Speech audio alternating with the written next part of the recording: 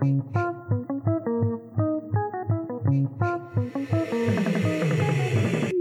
Conquest of Bliss, a podcast about finding light in the darkness. This episode was produced by Cabby Productions. I am recording now. All right. Hello and welcome back to The Conquest of Bliss. I am here once again with Tyler Hoagland. I don't know if y'all remember him and his amazing music and the fact that we lost half the audio, so here we are again. We don't have a plan, as is the usual, but I am stoked as hell to talk anyways. Yeah, I'm down for it. How are you today, Tyler? I'm good.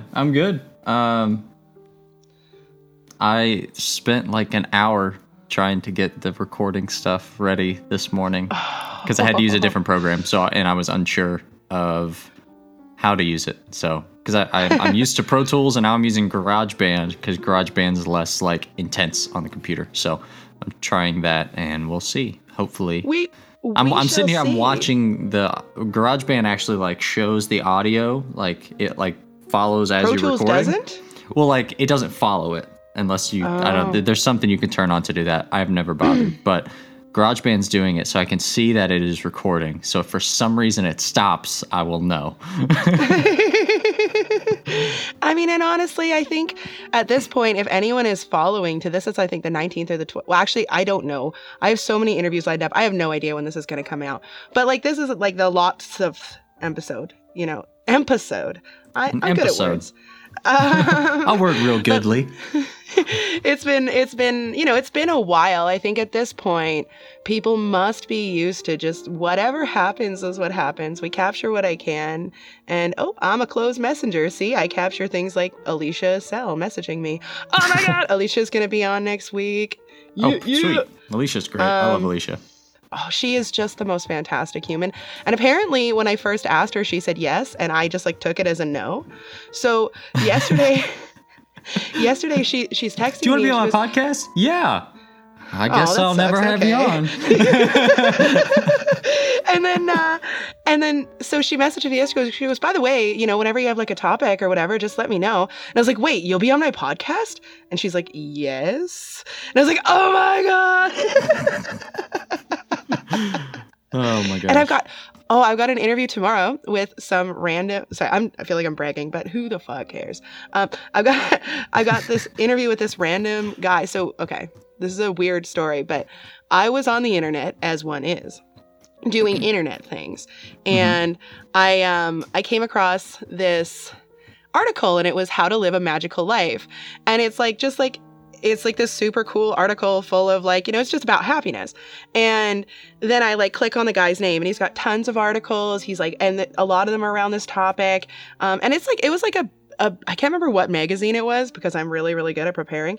And so I was like, you know what? And I just like found the dude on Facebook, messaged him and I was like, hey, you don't know me, but I read your article. Do you want to be on my podcast? He's in the Netherlands. And he's like, yeah, I do. So now I have an interview with a random guy I'm so excited. I wonder if our friend Renee knows him. Oh, he The must. Netherlands can't be that big, right? Well, this guy's in Amsterdam, and I know Renee. I don't know where Renee lives. I don't think it's Holland. That's a province. He's in. Who knows? The Netherlands is the country, and then Holland's a province, and then Amsterdam is a city. Yes. He could be anywhere. You could tell me he was anywhere in the Netherlands, and I would be like, that sounds right. Oh, he lives in Alkenkloe. Yeah. I'm not good at making up. Alkenkloe. Alkenkloe. Yeah. Yeah, sure. Sounds Dutch. That works for me. Renee, I'm sorry if you're listening to this, which I doubt you are, but if you do, I am sorry. Yeah, I mean, I think of the Fade to Grey guys, the only person that I've had, I know that the only person I've had on from FTG is Chris, because we did a linguistics podcast episode, which was exciting because I'm a nerd. Anyways, enough about me. I just did a whole episode by myself last week, so I don't need to talk about me. What I want to talk about is, since I last talked to you, you have put out a bunch of music. Yep. Be cool. So Yep. So this is such a good topic. Yes. So really what I want to ask you is, actually, I have a couple questions. One, and you don't have to answer them right away because I'm going to ask them right after each other, so it's going to get all talky overy if you try. I'll wait. Do you ever suffer from imposter syndrome? Number one. Okay. And number two is at what point in the process do you get the most nerves? Is it on release? Is it recording? Is it the when you actually see the numbers that people are downloading it? So those are the two questions. Okay. I think you would have to be successful to achieve feel imposter syndrome. At least in my book, you would think, but I'm not successful, and I suffer from it. Well, I don't. I think if I became more successful, I would begin to feel that. But as of right now, no. My band isn't like huge or anything. I mean, we do pretty good numbers for our size, or extremely good numbers for our size. I mean, it's all relative, but as of right now, no. I think, I mean, my goal with music is just to make stuff that I would want to listen to. And if other people want to listen to it, that's awesome. And so I think approaching it from that perspective or that direction has kind of protected me some from those kind of feelings. I definitely felt that imposter syndrome before with other bands I've been in. Once they started doing well, I had one band that, we could draw almost 100 people to every single show. And we would do shows like every 2 weeks here in town, like here in Louisville, Kentucky. And Louisville.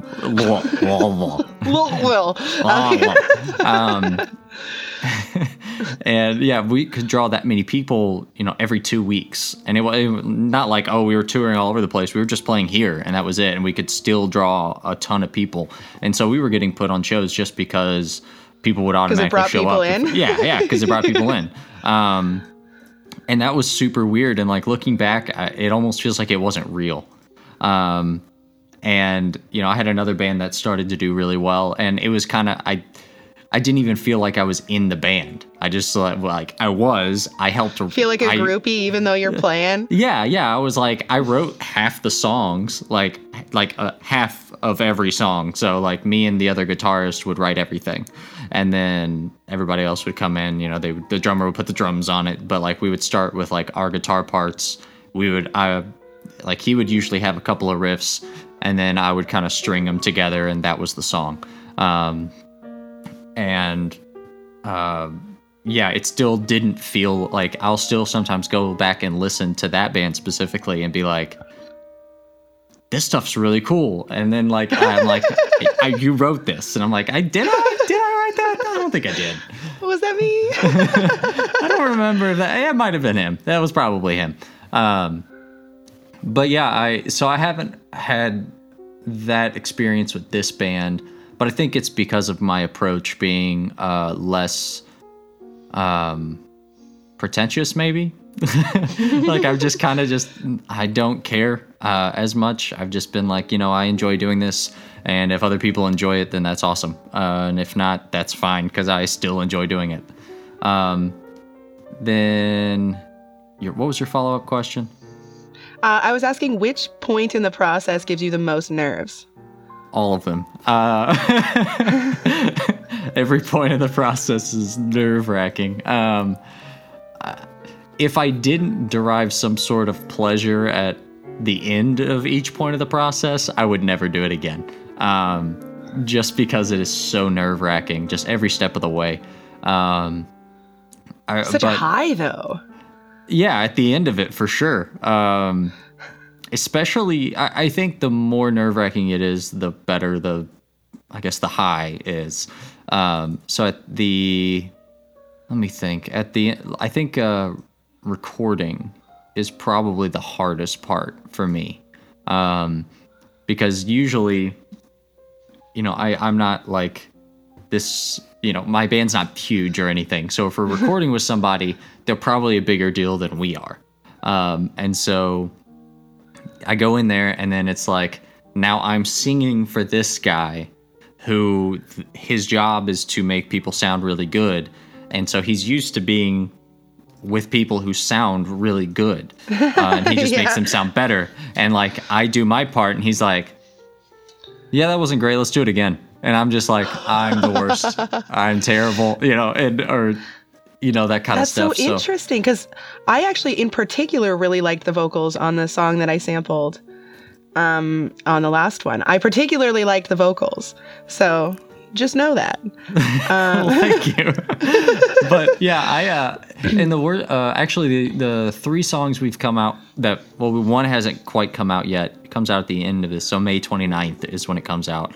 I don't know when this podcast is going to come out, so it might already be out by the time it comes out. Who knows? But we had 3 songs this year, and when I recorded them, I was still recovering from a really bad cold. So singing was so hard. We did, so it was 3 songs, and it took 2 days to do vocals. I had to spread out vocals between 2 days because my voice just gave out. And he was like, hey, if you don't think you could do this. And I was like, I'm not coming back down to do this. I'm going to do these vocals now. I'm going to make it happen. So there's a little bit extra grit in them that isn't always in my normal voice. Fair but enough. But it was that, I think that made it significantly harder, because it was like I was having a hard time singing stuff I knew I could sing because I wrote it. I sang this before, but then I got this cold, and now I can't sing this. That's so. Is it like, was it more like you couldn't find your breath, or your throat was scratchy, or? It was just like you know how like when you sometimes like you try to do something that's really, like, say you're singing along with a song, and something is too high for you, and you're like that kind of feeling. It was that, but it was like on something that I had done and had sung before in like the demos that I sent to him. And it was like, now I can't do it. And so that was really weird. Frustrating, I'm sure. I think the song you sampled was The New Machines. I think so. I don't remember. That sounds right. That one actually, so I've been in quarantine, so I haven't really done anything, or I haven't, the country has been in quarantine, basically the whole world.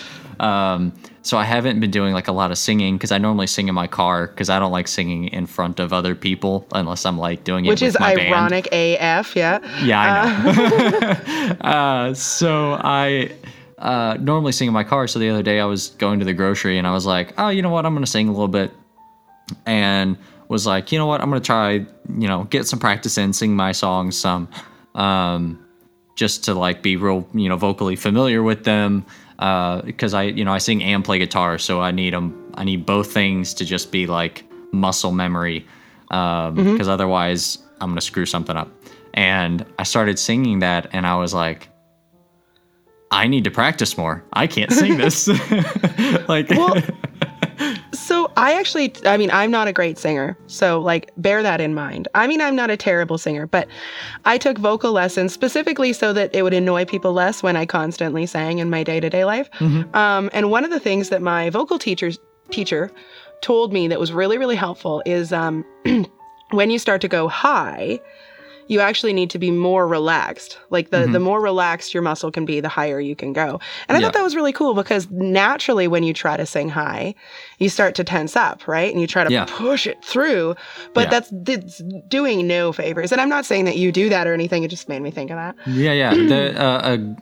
A thing that really helps people really hit high notes that are still technically in their range, but they tend to have some struggle getting to it, or it feels strained. A great way to help a singer, or a lot of singers will use this technique to be able to hit it strongly and consistently, is to picture the note they're going to sing as being lower than them, so that they're above the note. And helps you kind of like loosen up, but also be more confident in doing it. And I use that all the time because I don't have the highest voice when it comes to rock music, especially.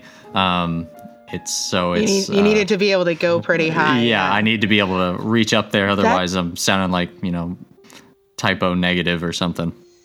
That is, I don't know what that is. That's a band. The guy sings really deep.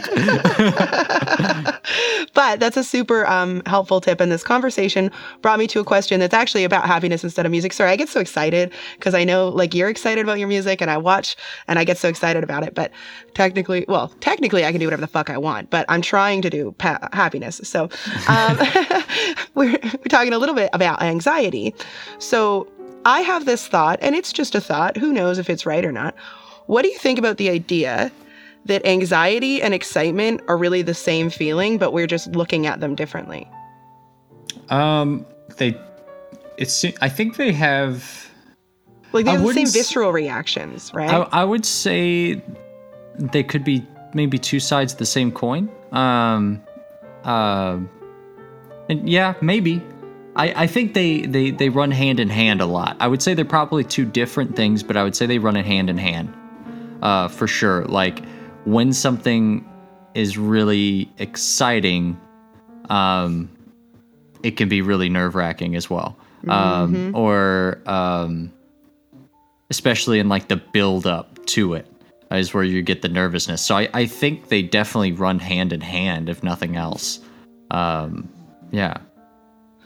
Like, so the reason that I asked, the reason that this thought has been in my brain, and then I thought of it while we were talking, is because like okay, I know I coughed. Yeah, sorry.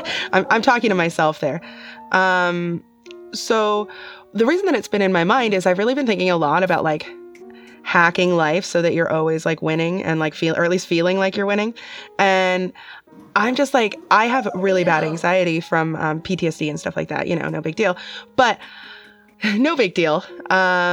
but I'm really like playing with the idea that I could use that anxiety to propel me forward if I can like transform it. And I think at least they're similar enough that I could do that. What's your thoughts? Sorry, my dog was being ridiculous right then. I was trying to get him to be quiet. So I don't know if you could hear that. I didn't hear it, but even if it did, it's okay. Everyone loves dogs. That's true. Can you summarize what you said real quick again with the question portion of it? So I was just saying that like I've been thinking a lot about life hacks and ways to hack things so that I always feel like I'm winning. Yeah. And utilize the quote unquote negative stuff. So I've suffered from anxiety for a long time because PTSD and, like I said, no big deal, but obviously PTSD is a big deal. But I'm wondering if there's a way for me, like I'm playing with the idea that there's a way to harness the anxiety that I suffer from, or whatever you want to call it, to move me forward. And I'm thinking, okay, well, so similar to these positive emotions that do motivate and do push people forward, is maybe they're similar enough that you can like harness it almost. What do you think? Maybe. I mean, I have no idea. That's an interesting thought, if nothing else. I think a lot of times the problem would be, I mean, if you're having anxiety about something, I mean, it would be hard, I would think, to move it into excitement about something else, maybe. This seems like that would be a tough transition. But maybe understanding why you're having anxiety or acknowledging, hey, I'm having anxiety right now. I think a lot of people struggle with that. They try to push it down, or they don't acknowledge that, hey, I'm having anxiety right now, and that's okay. And I need to acknowledge this, because I think that's easily the first step to moving through that process. I mean, anxiety is always going to come back for a lot of people. But being able to go, okay, I'm having anxiety right now. It's probably, in most situations, this isn't real. what I'm having anxiety about, or at least is or not at least real it's a right now. hyperbolic version. Yeah, or it's not real right now. I'm having anxiety about the past. I'm having anxiety about the future. It's not real. Neither of those things are currently existing. So, you know, being able to understand the situation, being able to be a bit practical about it, can definitely be helpful. I would say that might be a better approach. At least a good starting point. If you start from that point, you could move, okay, you know, I'm feeling anxiety. This is why I'm feeling anxiety. It's not about something that's legitimate right now. You know, it's not like someone's trying to kill me or something. I'm just feeling anxious about the way people think of me, or I'm feeling anxious about something that happened before, or it might happen again, whatever the situation might be. You know, then you might be able to at that point go, okay, well, let me take this feeling of I've got these nerves, I'm feeling like I need to do something, and then like be productive with it. You could, that might actually work from there. Yeah. So that's basically, so like, as you're talking, that's what I've been working on for a long time, is because I agree 1,000%, all the percentages, that anxiety is at least 90% of the time based on projections in our head that obviously are still valid, you know, like this happened in the past, or I saw this happen to someone else, or whatever. So I'm not saying that it's not valid, but it is usually based on projections, and acknowledging that is super helpful. Like, you know, I've gotten to a point where, while I do still struggle with, I don't know what the word is that is appropriate, still experience anxiety on a super regular basis, I'm usually able to move forward with it. So yeah, like I feel like I'm at this next step where it's like, okay, well, my body just gets all of this energy from this anxiety, regardless of what I do with it. You might as well do something with it. Yeah. Like, can I use it to, like, you know, like, can I take this shitty thing and turn it into a magical thing? Because I have a feeling that you can do that with almost all the shitty things. Yeah, I think so, for sure. I mean, a lot of people, whether or not they realize that they're using their anxiety and things like that to create art, or to just create something, or to do something productive. I definitely can see that. The problem is when it moves from anxiety into depression, or you let the depression part of it kind of take over, then it becomes significantly harder to be productive with it. And that tends to happen when you kind of, or at least for me, it kind of happens if I tend to kind of grovel in it, or just kind of live in the anxiety of like, oh, I've got this anxiety, and then I just let my head go. And just like let my thoughts take over, rather than being like, hey, I'm having anxiety. This isn't actually something I need to be worrying about, or I don't know if this is real or not, so I shouldn't be worrying about this. So I may as well assume it's not a problem. Yeah. And if it is, there's nothing I can do about it. You know, I need I need to focus on something I can do something about, because doing this is not helpful right now. I'm not getting anything done. I'm being really useless, you know. Yeah, sorry, I wasn't laughing at your depression. I was laughing at your dog. Yeah, he's ridiculous, but he sounds so cute. He is very cute. He agrees. So yeah, I agree fully. And I mean, I especially love, like, one of the things that I really enjoy about talking to you is that you are so aware of, you know, the fact that my experience or your experience might not be the experience of everyone. And that someone in depression, you know, who's suffering from depression, regardless of how they got there and whether it could be considered by some definitions their fault or not their fault, like, it doesn't really fucking matter. Like, that's irrelevant. You know, you got to start from where you're at. And I really appreciate that you're always so careful to go, hey, wait, no, this is my experience. Yeah. Well, because most people don't. And most people definitely don't. They try to act like their experience is everyone's experience, or that because they've experienced something that now they are the end all be all when it comes to the opinion on that. And I don't want to be that. I want to be, hey, this is what I know in my life, and this is what is helpful for me, and I can yes, personally, I assume that I'm probably right, but I'm also open to the possibility that I'm wrong.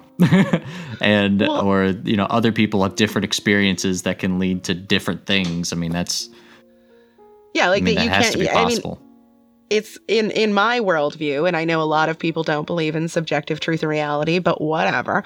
I think the fact that they don't believe that and I do is proof of it, but whatever, that's a whole different thing. The fact that we can believe in different things. I wouldn't even say that it has to be subjective. You know, what might objectively work for me might not objectively work for you because your experiences are inherently different than mine. You know, but is that not what subjective means? Yes. Well, yes and no. Because it's like, you know, if I'm saying like, okay, this approach to anxiety is what works well for me, you know, that's objective. Like, it objectively works best for me. But you have different experiences than I do. So me taking that and putting it on you wouldn't actually fit.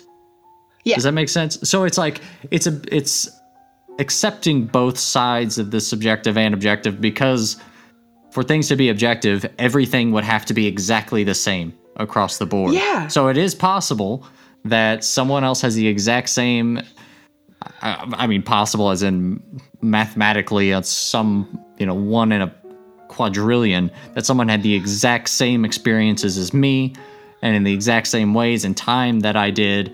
And so this thing would work exactly for them. You know, there is an objective truth there, but that is such a small portion of people. There's no reason to try to make that fit everybody. Yeah. Right? Does that make sense?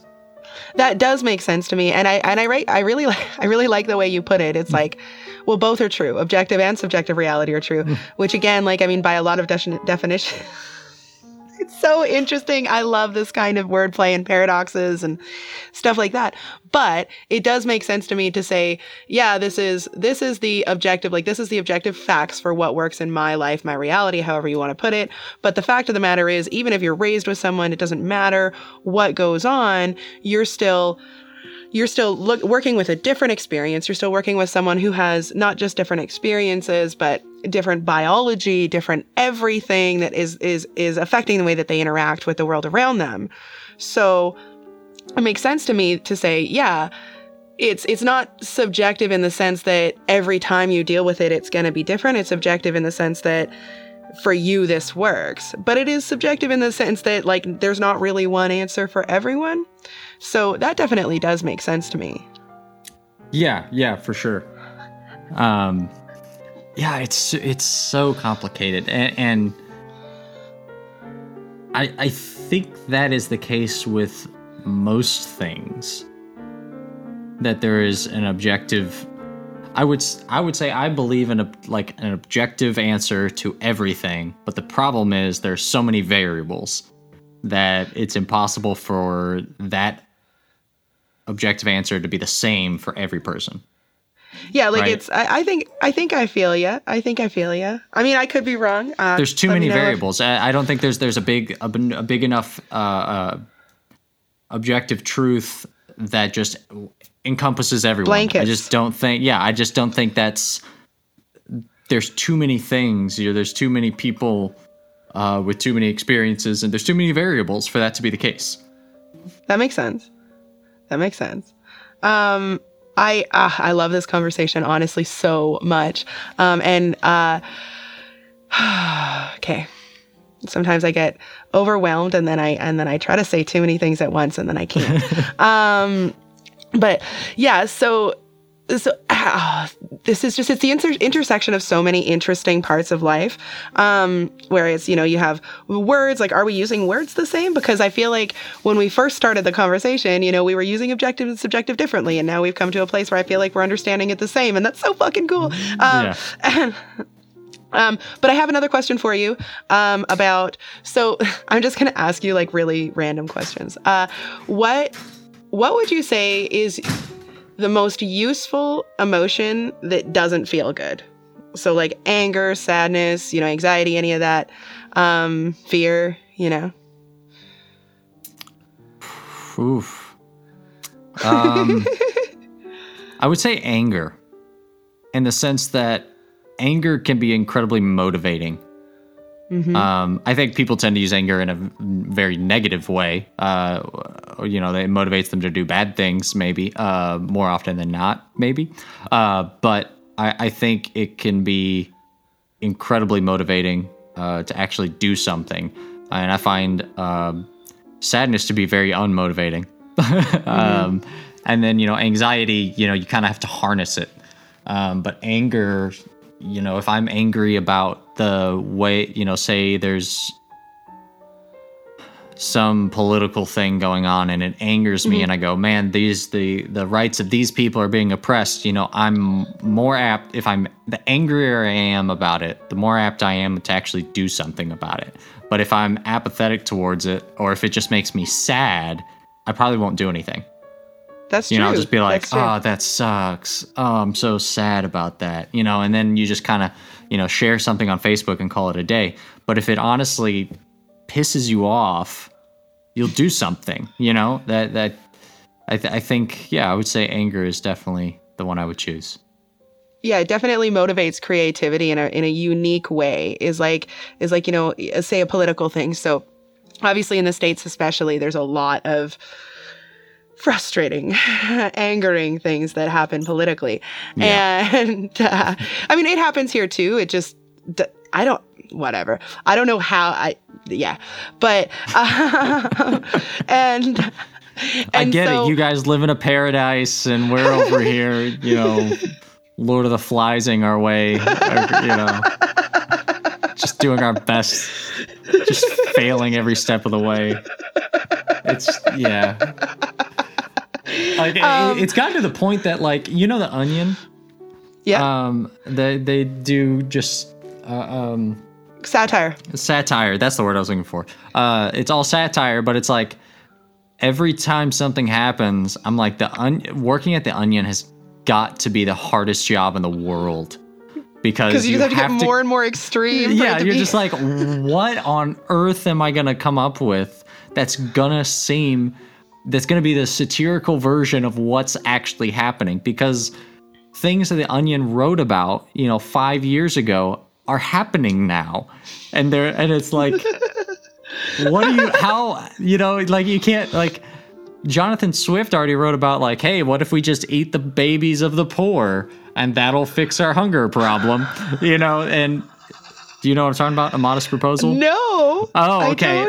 It was there was a famine going on, and he was, it was satire. It's a very famous satirical, I think it was a pamphlet, basically.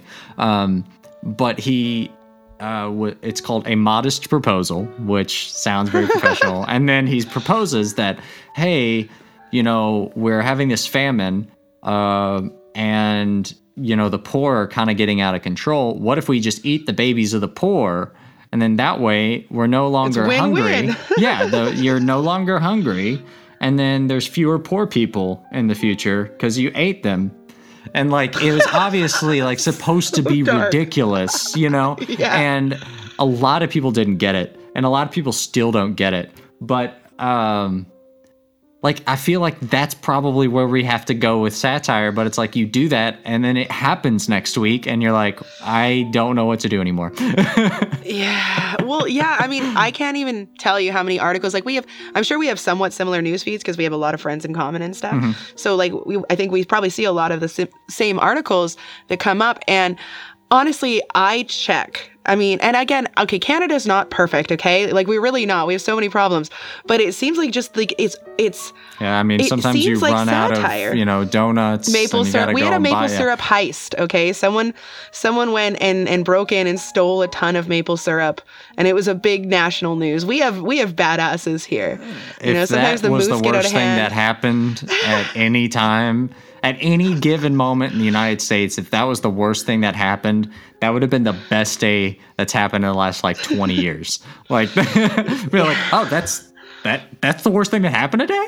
That's news? Today was a good day. Some guy just got a crap ton of maple syrup. Very nice. Good on you, dude. So yeah, like, but there's so many things that I've seen, and I double check: is this Babylon Bee or The Onion? You know, like, is this for real? And then it isn't. It's not Babylon Bee and The Onion. Like, it actually happens. Friggin' CNN, you know, or whatever news company you want. Insert news company here. Yeah, I was just telling my brother, he didn't know about NPR. And I mean, so I was like, you know, like National Public Radio. He's like, that must be an American thing. I was like, I guess so. That's funny. It is American, right? That's American, right? Yeah. Yeah, like my feed is so full of Americans now that I literally don't know what's American or Canadian anymore. Yeah, that's us. Yep, that's us. A lot of people don't listen to it. People listen to NPR for news, and that's about it. There's a bunch of other stuff that's on NPR, but it doesn't seem to be nearly as popular as the news portion or opinion portions of it. I know I was talking to a friend of mine who lives in Australia, and they have like a basically, you know, a public radio run by the government that is set up to, at least one of the radio stations they have is set up to help musicians. So they'll like put new stuff, like small independent Australian musicians on there. And, you know, if their band gets big enough or gets enough plays or people like it enough, they'll move them up to the main radio station. And I'm like, that's awesome. Like, I know we have stuff like that here, but nobody listens to it. But that's not the case there. And I mean, and I don't know too much about Australia's like economic and social policies. I'm not going to lie. I talk to Chomby every once in a while, and that's basically my exposure to Australia. Yeah, it was Chomby. That's who I was talking to. But I think like the United States is the epitome of capitalism, right? Like in the modern world. So I think that if that exists, it would probably not be government funded. It would probably be, you know, I mean, we funded. do have it within the NPR umbrella.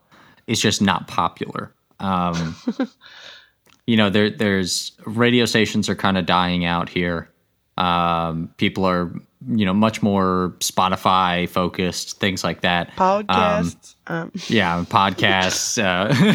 But really Spotify, Apple Music, Amazon Music, and then I guess now just YouTube Music, because they're getting rid of Google Music. It's because Google owns YouTube. So fair. Okay. They're just moving it all to there. But yeah, so I think over here it's kind of just become, well, we just do that stuff.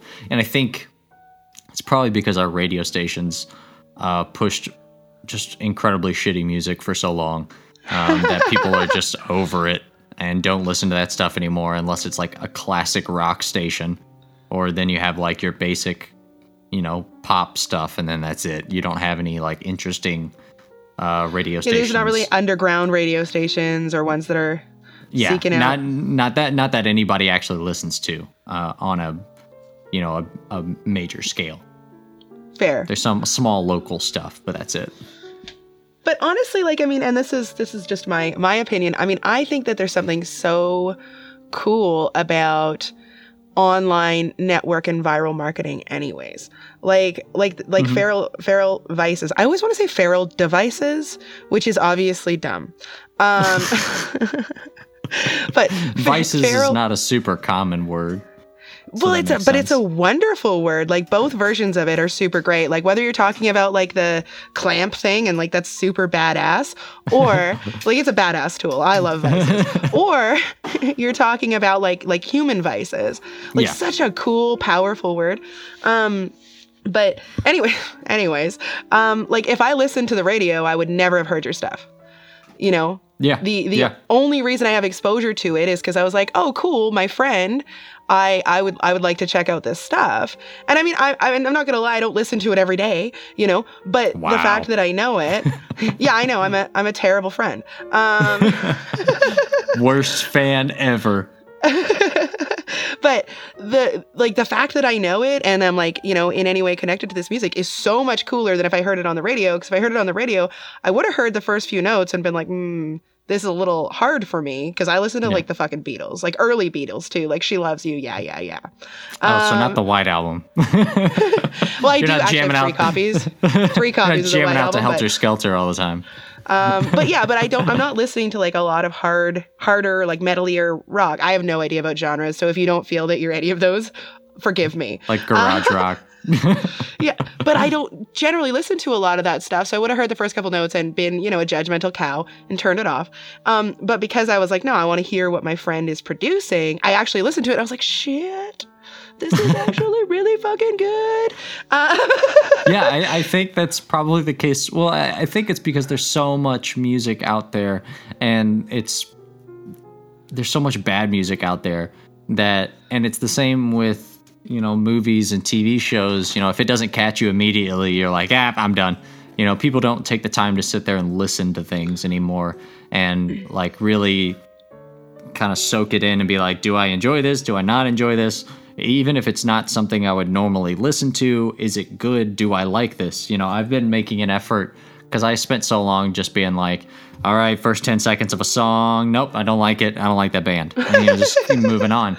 And like, I found myself, I was like, you know what? I'm actually going to like listen and make my decisions. And like, I found a ton of stuff that I did not like the first time I heard it, and just didn't bother to listen to it for, 10 years until I came back and was like, I'm going to make an effort to actually listen to this because so many people say this is really good, or, I keep seeing this name or, whatever.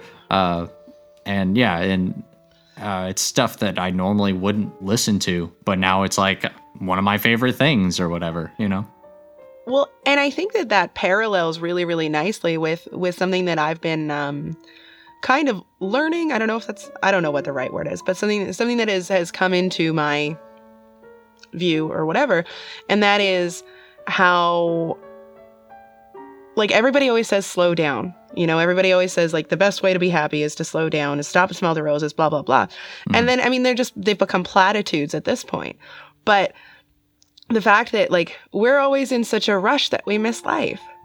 It's like we give it 10 seconds because we feel that our time is valuable. I told some dude this morning, he's like in my DMs trying to get me to talk to him. I just want to be your friend. You're so beautiful, blah, blah, blah. Right. How I'm sure Kelsey gets it all the time.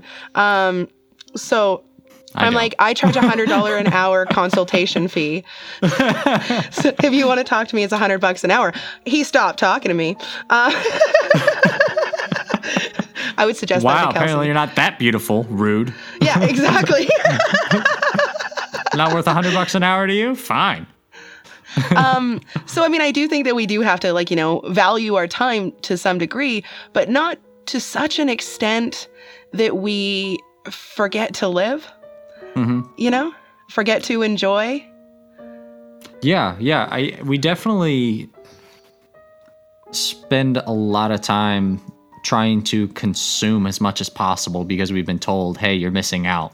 We always have a lot of FOMO, fear of missing out, rather than being able to just like sit down and enjoy the thing and then, move on to the next thing. So I've been making an effort to be that, to kind of be okay with missing out on stuff, for a time at least.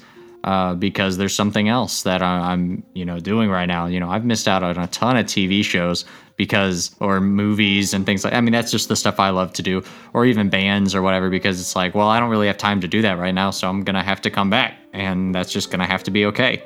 'Cause it's like, you got to realize how much time we do have as well, though. 'Cause it's like, when you really think about it, like 80 years is a pretty long time for a person. Like if I think about all the things I did in the last year, like the amount of music I listened to, the amount of podcasts I listened to, the amount of TV shows and movies I watched, the amount of stuff that I consumed, I'm consuming more than in that last year. I probably consumed more art and media and things than people did for the first 50,000 years humans existed. Like all of the humans in all that time probably consumed less than I did by myself in the last year. Like we have to take that into perspective of like, we have plenty of time. There's just so much. And so just, it's fine. You're gonna miss shit. It's gonna have to just be okay. Absolutely. Like, so like, I mean, I think one of the things that trips a lot of people up is it might be 80 years or it might be, it might be 20. We don't know. And I think that trips people up is because it feels shorter because we don't know when, but that is such a cool observation, Tyler. Oh my God. But like, if I don't live to be 80 years old, it's not like I'm going to be really pissed off about it when I'm dead. Like, yeah. It's not like I'd be like, oh, I can't believe I didn't get to watch Game of Thrones. Like, it's not going to matter. I'm going to be either, whatever your belief system is, it's not going to matter. The only people who care are the people that are not dead yet. Exactly. Those are the people that care about missing out on stuff. Dead people don't care.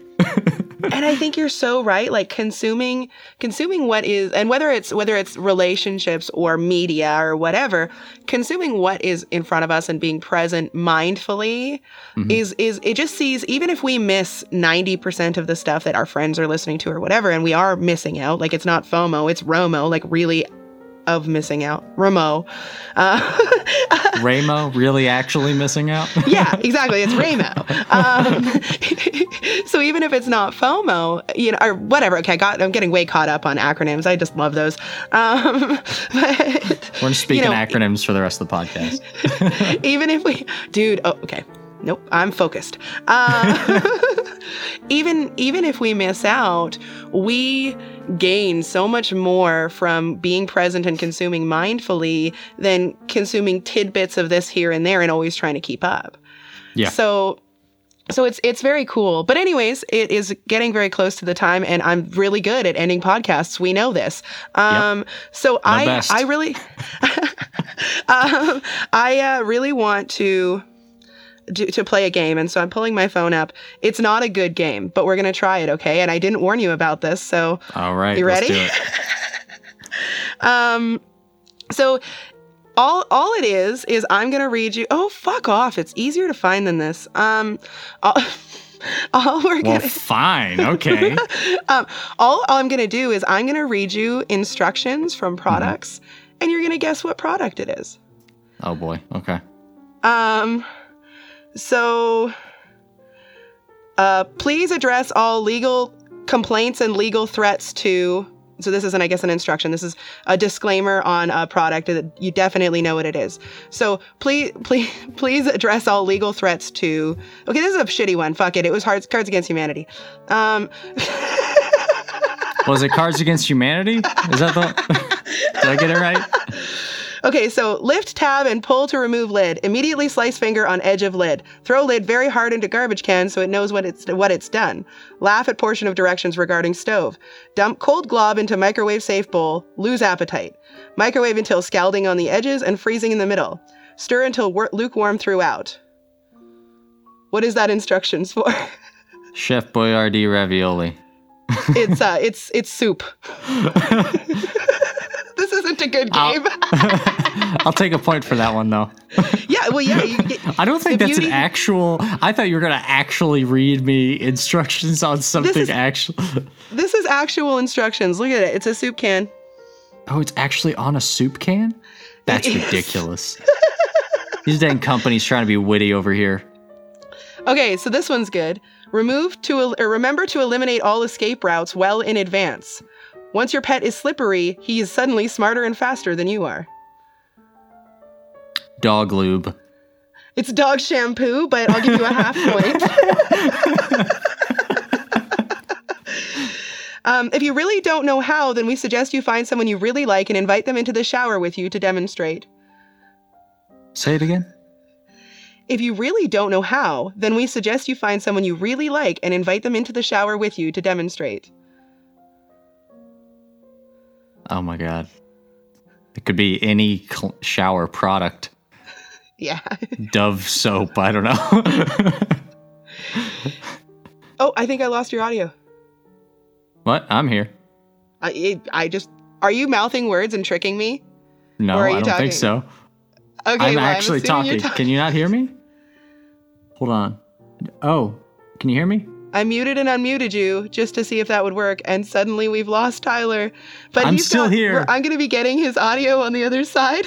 Oh my god. Hold on. I don't know what's going on. Hold on. I'm going to put these away. Can you hear me? Oh, now I can. I wonder what's going on. That's so weird. Okay, can you still hear me? Yeah, I can hear you, but I can't see you, but that's not as big a deal. Not that this was a big deal because we have audio from both sides and people are going to be like, this is ridiculous. Yeah, they're not going to I was like sure that you were mouthing words to trick me. So it was just regular shampoo. That'd only be this funny one is great. Like in a YouTube video. I don't think that would work well over a podcast medium. They'd be like, why was no one talking for like 30 seconds? And then you're like, Tyler? That wouldn't even be funny. Okay, this is the last one.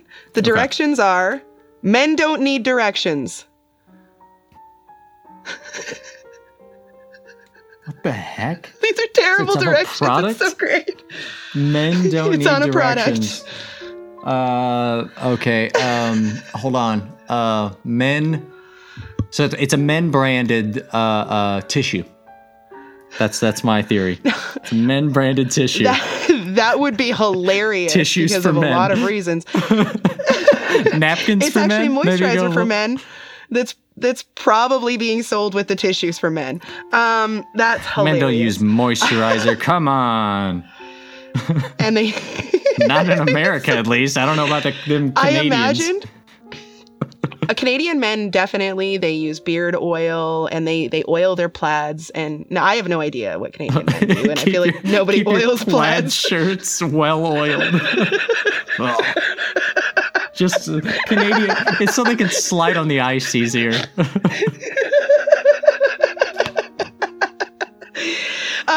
So that was a terrible idea, and I'm gonna come up with a better game. But thank you for participating, anyways. And is there anything that you want to plug before we go? No. That's good. Men's tissues. If anyone wants to start selling those, you can put my face on it. With a plaid, an oiled plaid. Only if I'm wearing my well-oiled plaid. It's the only way I'm going to allow my face to be on a product. It's so stupid. Oh, Tyler, this has been so much fun. I thank you very much for coming on again. And so, I mean, how do I usually end it? Okay, I love you guys. Bye. Bye. There.